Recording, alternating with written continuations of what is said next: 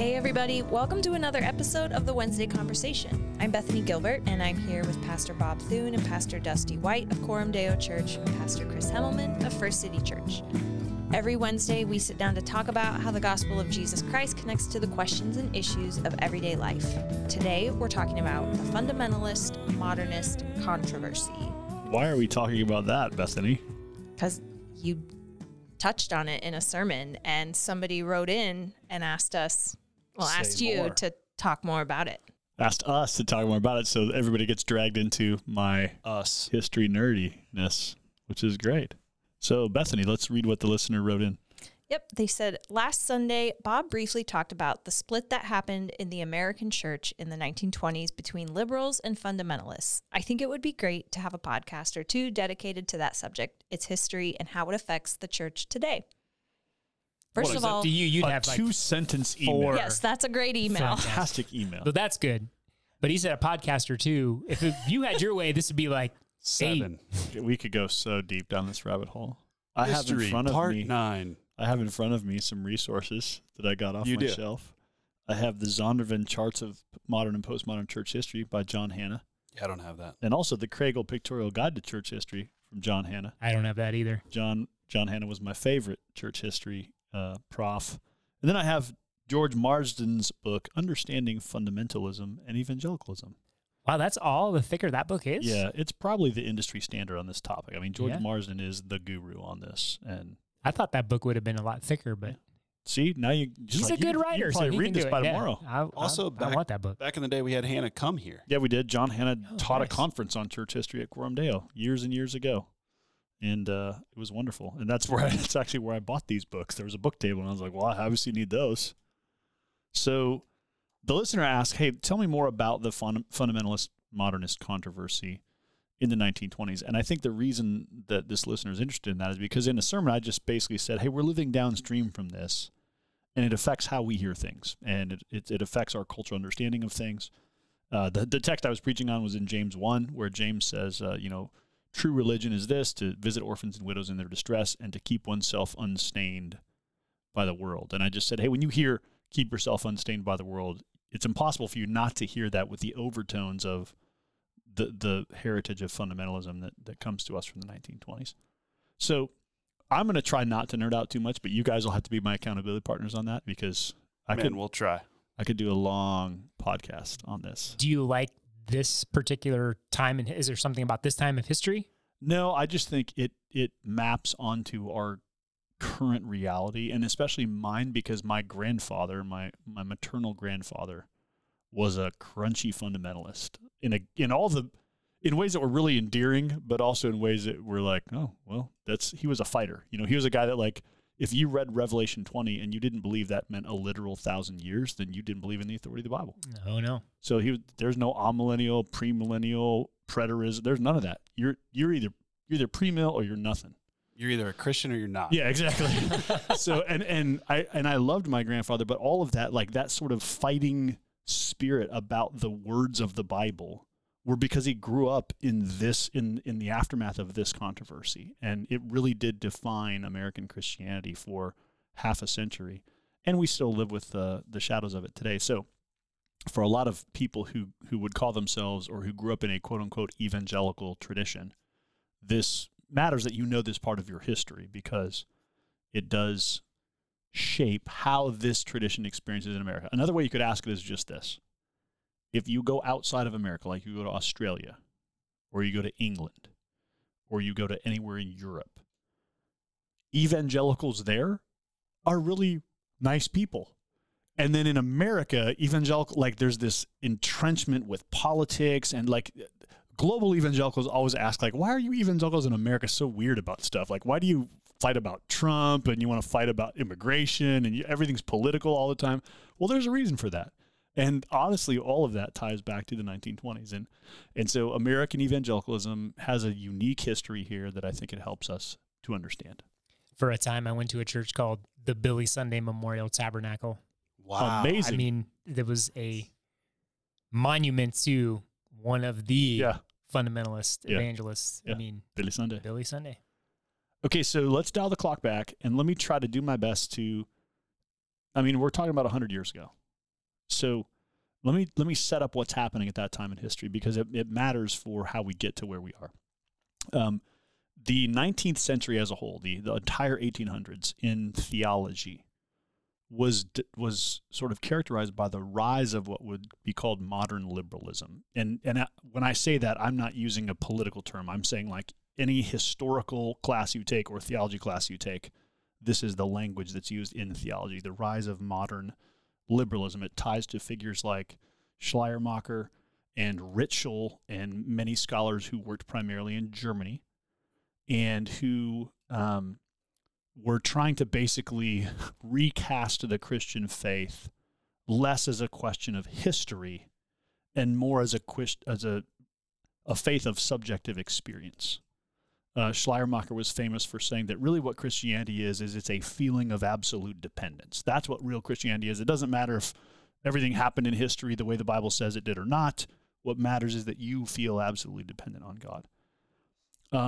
And at the same, so then in 1869, of course, you have Darwin's Origin of the Species, which we're very familiar with now, but that was a world-changing event to have a paradigm of history and how we got to where we are in the world that did not require a creator.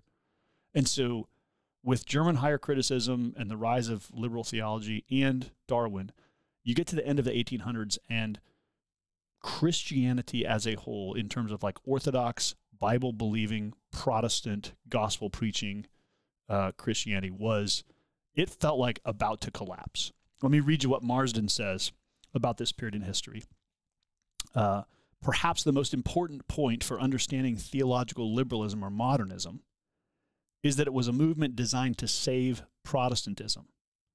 The generation of Protestants that came of age between 1865 and 1917 were faced with the most profound challenges to their faith. Darwinism and higher criticism were challenging the authority of the Bible, and the new historical, sociological, and Freudian psychological ways of thinking were revolutionizing thought at almost every level. Immense social changes, plus rapid secularization, especially in science and higher education, were eroding Protestantism's practical dominance. So he names there, you got Darwin, you got higher criticism, you have the Industrial Revolution, you have Freud, you have World War I, like all of that's happening in the span of 40 years. And so it's just a massive upheaval for people who just in a very simple way were brought up to believe that the Bible is true. You could not possibly keep up fast enough with all the ways that was under threat. Everything from is its narrative about history true, to is its understanding of human psychology true, to does it do enough justice to the problem of evil? There are all these things going on in the world that make it really challenging. And so the movement of modernism, what's called modernism or liberalism, was a movement to save Christianity or to save Protestantism. Now, keep in mind, in America, Protestantism is the dominant religion. So you had very few Roman Catholics in America, and most of the Roman Catholics who were in America were immigrants from either Italy or Ireland. So you had Roman Catholicism at this time in history tended to be a very insular faith connected to particular people who had immigrated from certain parts in the world where that religion was very prominent. But by and large, if you asked what defined America, it was Methodism, right, under John Wesley and the Circuit Riders. It was Congregationalism going all the way back to Jonathan Edwards. It was Presbyterianism going all the way back to the Puritans, and it was Baptists. And so, by and large, if you were a Christian in America, you were most likely a Protestant. Well, in the 1920s, every Protestant denomination that existed was fraught by this tension between what were called evangelicals and what were called liberals. Those words didn't mean exactly what they mean today.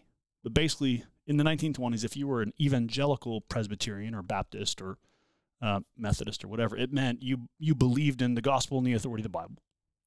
And if you were a liberal, it meant you kind of believed, you were starting to lean in the direction that maybe the Bible's not true, but we should still be like Jesus. Kind of a social gospel kind of way of thinking. And the famous theological way of representing this, it comes to us from Adolf von Harnack, who taught in Germany in the early 1900s. And his metaphor, which makes really good sense for people in Nebraska, was the kernel and the husk. So think about a corn, a cob of corn with a husk around it, right? I mean, we are the corn huskers.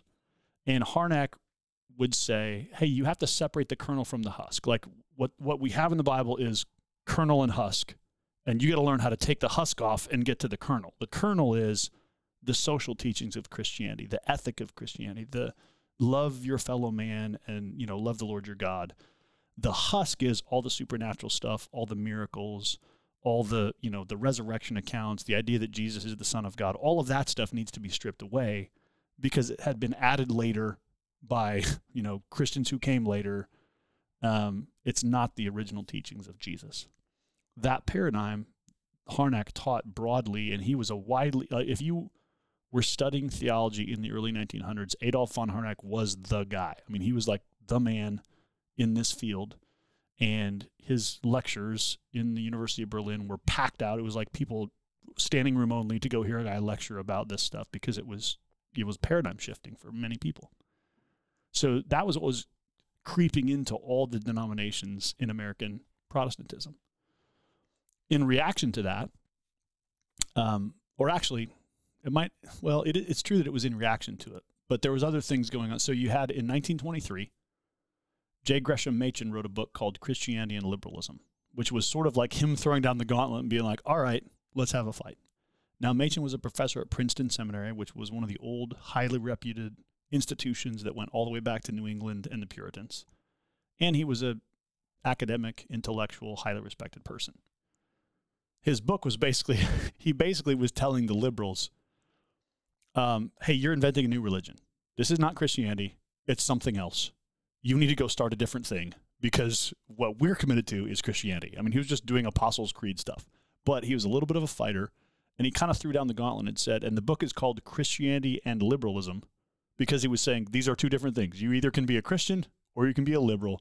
There's no such thing as a liberal Christian because liberalism is a whole different, it's a whole different worldview. You don't believe in the resurrection of Jesus. You don't believe in the miracles. You have crossed the line from affirming the Apostles' Creed, and you're no longer Christian. In 1925, 2 years later, you had the Scopes monkey trial, which is a sort of like a publicity stunt thing in Tennessee that was a real trial, but it was a science teacher who was put on trial for teaching evolution in a state that had passed a law that you couldn't teach evolution. And so it was, for the sake of newspapers and print media, it was sort of hyped up the way that a presidential debate would be today or something like that. I can't even imagine what that would have been like in today's culture. I mean, seriously. Oh, man. And so the Scopes monkey trial was like this, it made people who believed that evolution was not true look really bad. Now, a lot of that was just what the media did with it. The trial itself was a pretty straightforward question of, did this guy violate the state law or didn't he? But more importantly, it made anyone who held to like a biblical view of creation look like an idiot in the eyes of the public. And so in those things happened in 1923, 1925. In the 1920s, every single denomination is fragmenting and experiencing this tension between liberals and fundamentalists. Now, the word fundamentalist, if you read people who write about this, like Marsden would say, hey, evangelical, the idea of there being an evangelical tradition in Protestantism goes all the way back to the Reformation. Evangelical is the word, like evangel is just the word for gospel. And so that heritage is a deeply Protestant heritage. What happened in the 1920s is that the evangelicals lost the battle for all of the institutions.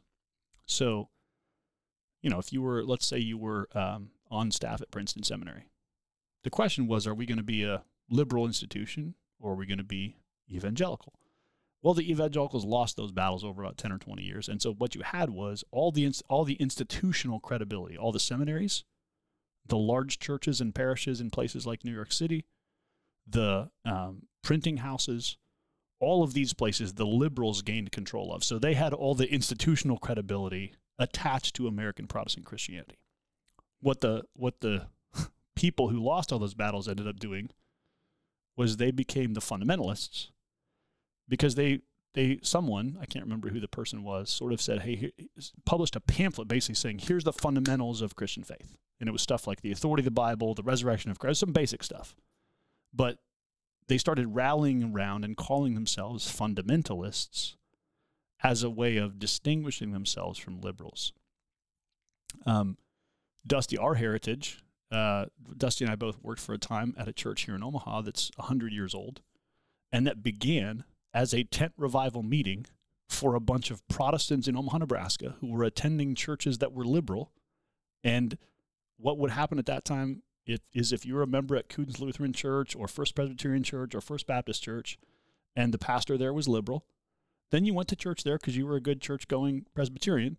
But then in the afternoon, you went to the tent meeting where we preached the gospel. And it was just like a parachurch ministry almost. It was like a thing that if you were an evangelical or a fundamentalist, you found another way to get together with people who believed the Bible and to celebrate the gospel in a way that you still were a part of the church that you were. You were faithful to it because your family probably was faithful to it, but you had to go somewhere to supplement your biblical roots. Yep. So what happened, the end of 1929, I mean, think about what's happening then, stock market crash, right? The rise of Hitler in Germany shortly will come in the early 30s. In that season of time, all of the remaining evangelical professors at Princeton Seminary depart and start Westminster Theological Seminary in Philadelphia. The real Christians. So yeah, they basically said, okay, we have to go start a new institution. But that's like the only institution that was successfully started in that period. There were not many. What most of the fundamentalists did was they basically created this very grassroots, non-institutional movement that was these little Bible institutes. Like there's some around here to this day in South Dakota, Nebraska. There's these little Bible institutes. Like Grace College of the Bible was one of these. It started out as Grace Bible Institute in 1940 something. That was just a way to say, well, I mean, we're not sending our kids off to Princeton, so we're going to have to figure out a way to teach them the Bible. And so they would just, in this grassroots way, they started these little Bible institutes, and it was in their own little churches. And if you've ever been to a church more in the heritage of fundamentalism, it's usually a pretty simple building. It's not like an ornate structure in the downtown somewhere. It's like a little brick building that was built in the 30s or 40s or 50s by some people who believed the Bible and wanted to have a place to gather and worship Jesus. So the institutional heft and credibility remained with liberal Christianity. The fundamentalists left the denominations largely and started their own little churches and whatever. And so they would usually be called XYZ Bible Church or, names that were just sort of like communicated, hey, we believe the Bible. And that was the heritage for the 1930s and 1940s. So realize we have a world war in there. We have a stock market crash in there. There's a lot of things going on in the world in this time. If you were, let's pick a year like 1950, okay? We're post-World War II. You're a Christian in 1950. The churches in places like New York City and Chicago that are big and thriving are all liberal churches where the guys are basically preaching sermons that are like, we should be good to each other.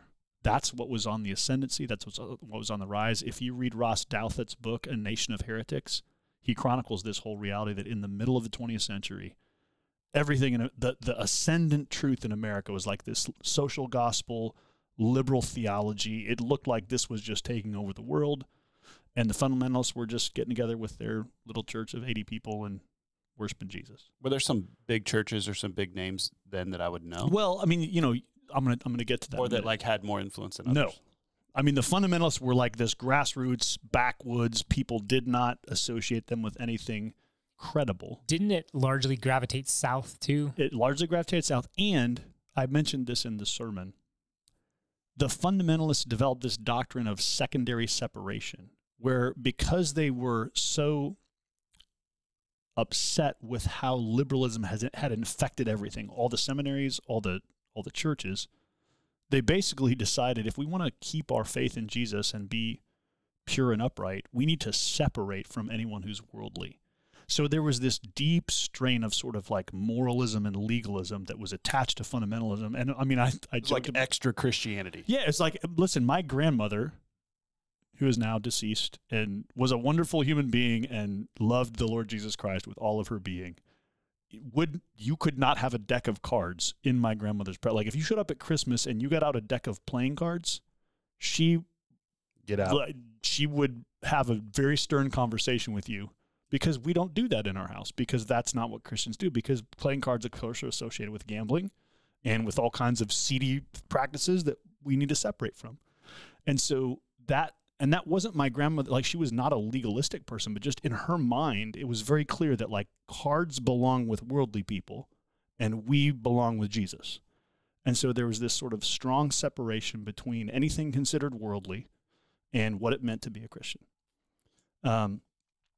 What you had now, I picked 1950 for a reason, because what happened then is three key figures got together: Carl Henry, Billy Graham. Yeah. And I'm going to forget the third. I'm going to name the third one wrong, but I'm blanking on the name now. But these people got together and basically said, "Hey, if the gospel's going to thrive in our generation, we can't be separatists. We've got to figure out how to basically build some parallel institutions." And so they started Christianity Today. They started institutions like Fuller Seminary. There was a whole bunch of, in the 1950s and 60s, some of the people who would have considered themselves fundamentalists basically said, we need to not be separatists. We need to figure out how to build institutions that actually engage culture, and that we're not just sort of putting our head in the sand and saying, let's not be worldly, but that we're trying to actually regain cultural prominence and have a meaningful voice in society. So we need a publishing agency, Christianity Today. We need a preacher, Billy Graham. We need some seminaries and institutions. And those were the institutions that got created out of this little nexus of what we would now call like modern evangelicalism. So when we use the word evangelical around this table, we're sort of connecting ourselves to that tradition, which started in the 1950s and which is a more world-affirming version of conservative Orthodox Christianity. But alongside that, you still had fundamentalists who thought those people were sellouts, and that Billy Graham was, because he hung out with Catholics and, went and met with the president and things like that, that he was too into the world. And so you still had these strains of fundamentalism, down to the current day. Now, in the current day, I would say they're getting smaller and smaller. But my point is that if you live any time past the 1950s, you live in the in a Protestant American Christianity that has three streams in it. There's a liberal stream, there's a fundamentalist stream, and there's more of an evangelical stream. Now, the other interesting thing that happened is in the 60s and 70s, so if in the 50s, and Ross Douthat's book, what is it called? Bad Religion is the name of the book. The subtitle is How We Became a Nation of Heretics, but the title of the book is Bad Religion.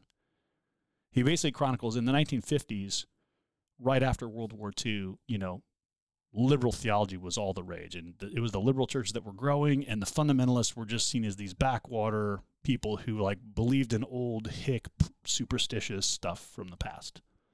Well, then in the 60s and 70s, all the liberal churches started dying. I mean, if you look at the statistics of from 1960 to 1990, what happened in Presbyterianism, Baptist churches, Methodism, Lutheran, all the traditions that had sort of embraced liberal theology just tanked. And the churches that grew were evangelical. And you have the Jesus movement. Right. You had the Jesus movement. You had these massive sort of revivals among hippies, and you had the rise of the Pentecostals. And so you had actually this upsurge of real Bible-believing Orthodox Christianity that all the people who had sort of bought into the wave of the future is we have to be liberal, we have to give up on the resurrection and on miracles, and we need to just sort of say, be nice to each other and, live a good life like Jesus did.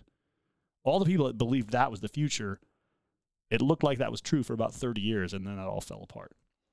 And so what we're living with now is, who knows where we're headed in the next decade or so.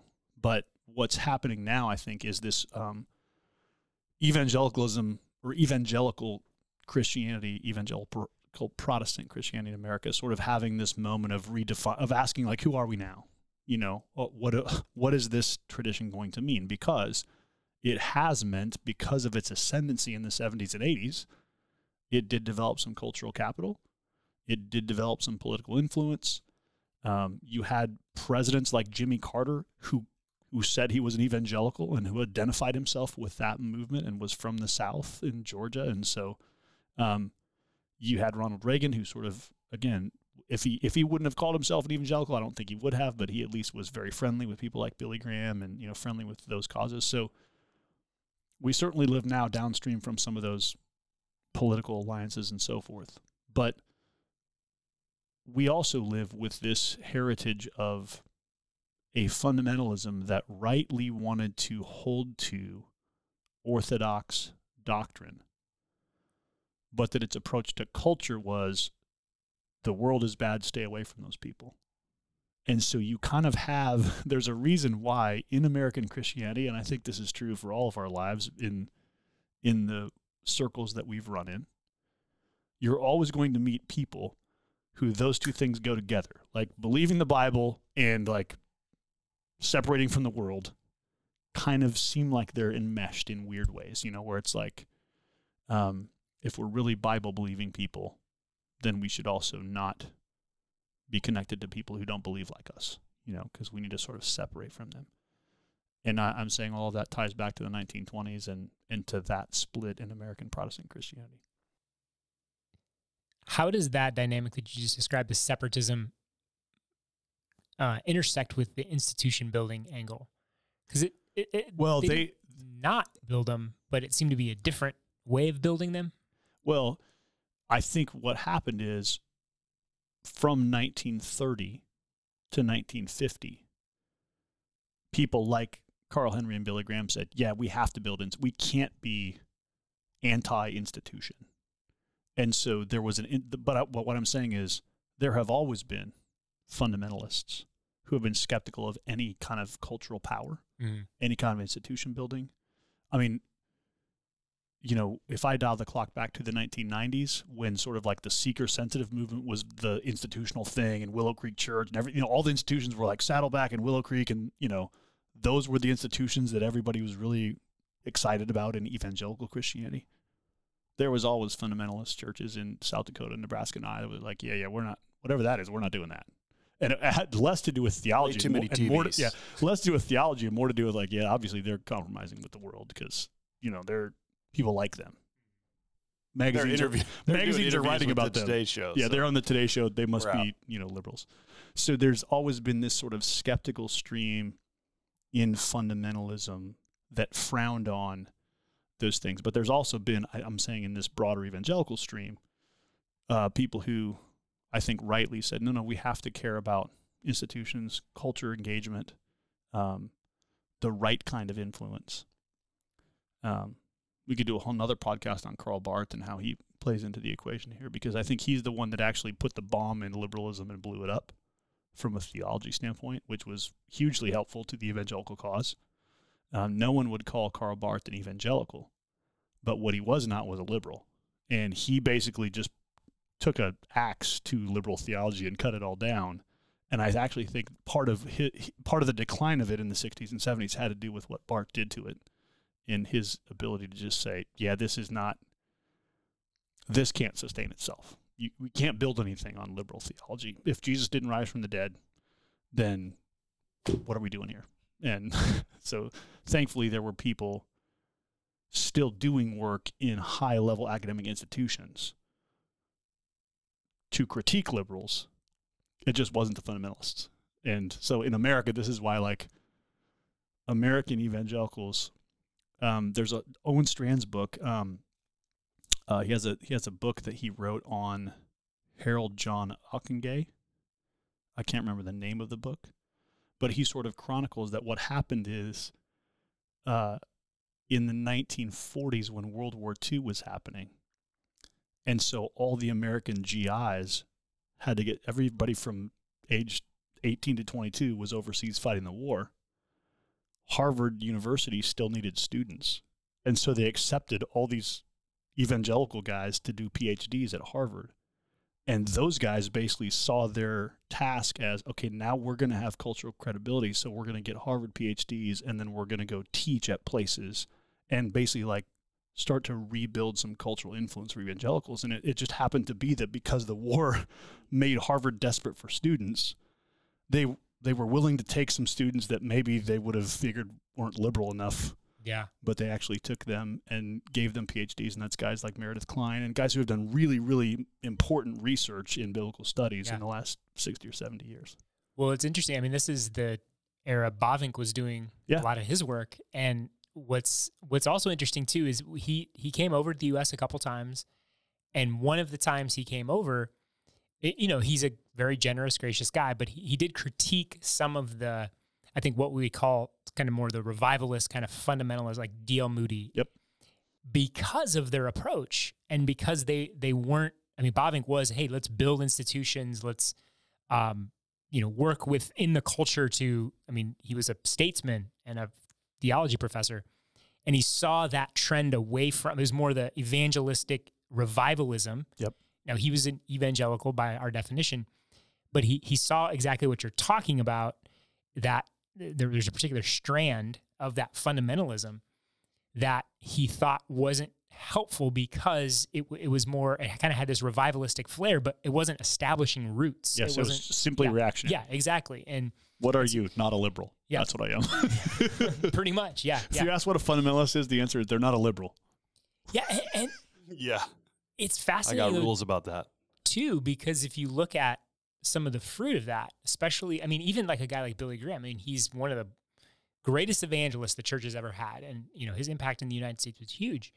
But if we were to critique Billy Graham in some ways or critique some of that movement, big on evanger,ism, not so great on discipleship. Yeah, terrible on discipleship. Yeah, great on evangelism and preaching the gospel, not great at ecclesiology and kind of the groundwork of institution building that becomes important. So and I think that goes back to my original question, is like, I'd never really thought about it at that level of all that was going on and how the kind of the view of institution building and how that played out. Because even with Machen, I mean, he was trying to save Princeton. Yeah, he was. And a lot of the work he was doing was like fight within the Presbyterian church at the time, which was the catalyst for a lot of this. Yes. But what did he do? Let's go start another institution, like you pointed out. And so it's fascinating the way these things played out. And if had such, one group they decided to do X versus this, just the ways that history could have gone differently in some ways. It's fascinating. Well, and the fundamentalist, I mean, tying back to our last podcast about like the Bible as literature, right? Those categories would have been brand new to most fundamentalists because all the fundamentalists wanted to do was fight for the truthfulness of the Bible, because that's where the fight was. Yeah. The fight was over. Did the miracles happen? Are the Gospels true? Can we trust the Scriptures? And so that was the fight in American Christianity for about 50 years, was just about, is the Bible true? And because that was the fight, no one cared about the literary quality. No one cared about the literary qualities of Exodus. It was just like, you know what? Is it true or not? Like, that's the fight we need to have. And the bad news about that is the fundamentalists so narrowed the ground they were fighting on that they lacked Bavinck's ability to see the broader scale of things and say, hey, look, let's not just fight for truth. Let's also fight for honor and cultural capital and institutions, and like let's carry on a broader apologetic than just at this point. Yeah. But that's where because that's where the fight was, that's where the fight stayed. And there was much good that came out of fundamentalism. I mean, my heritage is very much there, and a lot of this part of the country, like a lot of the healthy churches, have roots somehow in fundamentalism, because that's the only roots you can have. Your roots are either in, our church was around back in the days when the liberals were taking over, and it's just been renewed since then. So some of the historic churches that have been around for 125 years, they went through that journey where it's like there was a liberal pastor for a while, and then there was a renewal, and now they're preaching the gospel again. But if that's not your story, and you're a Bible teaching church, probably your heritage is fundamentalism somehow, because that's the only other heritage there was. Yeah, you're not too many generations away from a crunchy fundamentalist. Yeah. I mean, that's my wife's story. I mean, she comes out of a strong stream of fundamentalism. Yeah. Well, and it's part of my passion for my ministry and for our work at Quorum Deo and more broadly is just I want to recover a fuller history, because I think where we win is by going back to people like Bavinck, back to the Reformation heritage, and saying, hey, our history is older than 1920. You know, like a lot of the crunchiness that is connected to some of American Christianity is just that we were fighting about stuff for a while, you know, and we became fighters. And I mean, my grandfather is just like, he's that guy, man. He would like fight with you about, you know, the Bible. And that was kind of, you know, but he kind of had that crusty, like crunchy, you know, don't start a fight with me about Revelation because you're probably a heretic, you know. Well, Marsden on page 1 says a fundamentalist is an evangelical who is angry about something. There you go. Sentence 1, page 1. So fundamentalism had that fighting spirit, and they fought for things that are important. They might have also fought in ways that created some residual problems. Yeah, just the unfortunate narrowing of what constituted orthodoxy. Yes. Like, hey, you actually had a lot of allies that were Amil, and you should have embraced them. It would have maybe gone a lot better in some ways if it wasn't so narrowly defined. But yeah, it was a wild time, which I think to your point too, I mean, yeah, our current cultural moment's different in a lot of ways, but in a lot of ways, things don't change in the sense of like there's a history repeats itself in a lot of ways. And so you can see a ton of parallels. Yes, you can. Imagine living through the paradigm shifting moment of Darwinism. Yes. And what are we living through now? A paradigm shifting view of human nature. Yep. I mean, there's some fascinating parallels. Yeah. And I think you will always see the same two instincts playing out. One, which is accommodation and like, let's give up on some historic things because that's where things are going.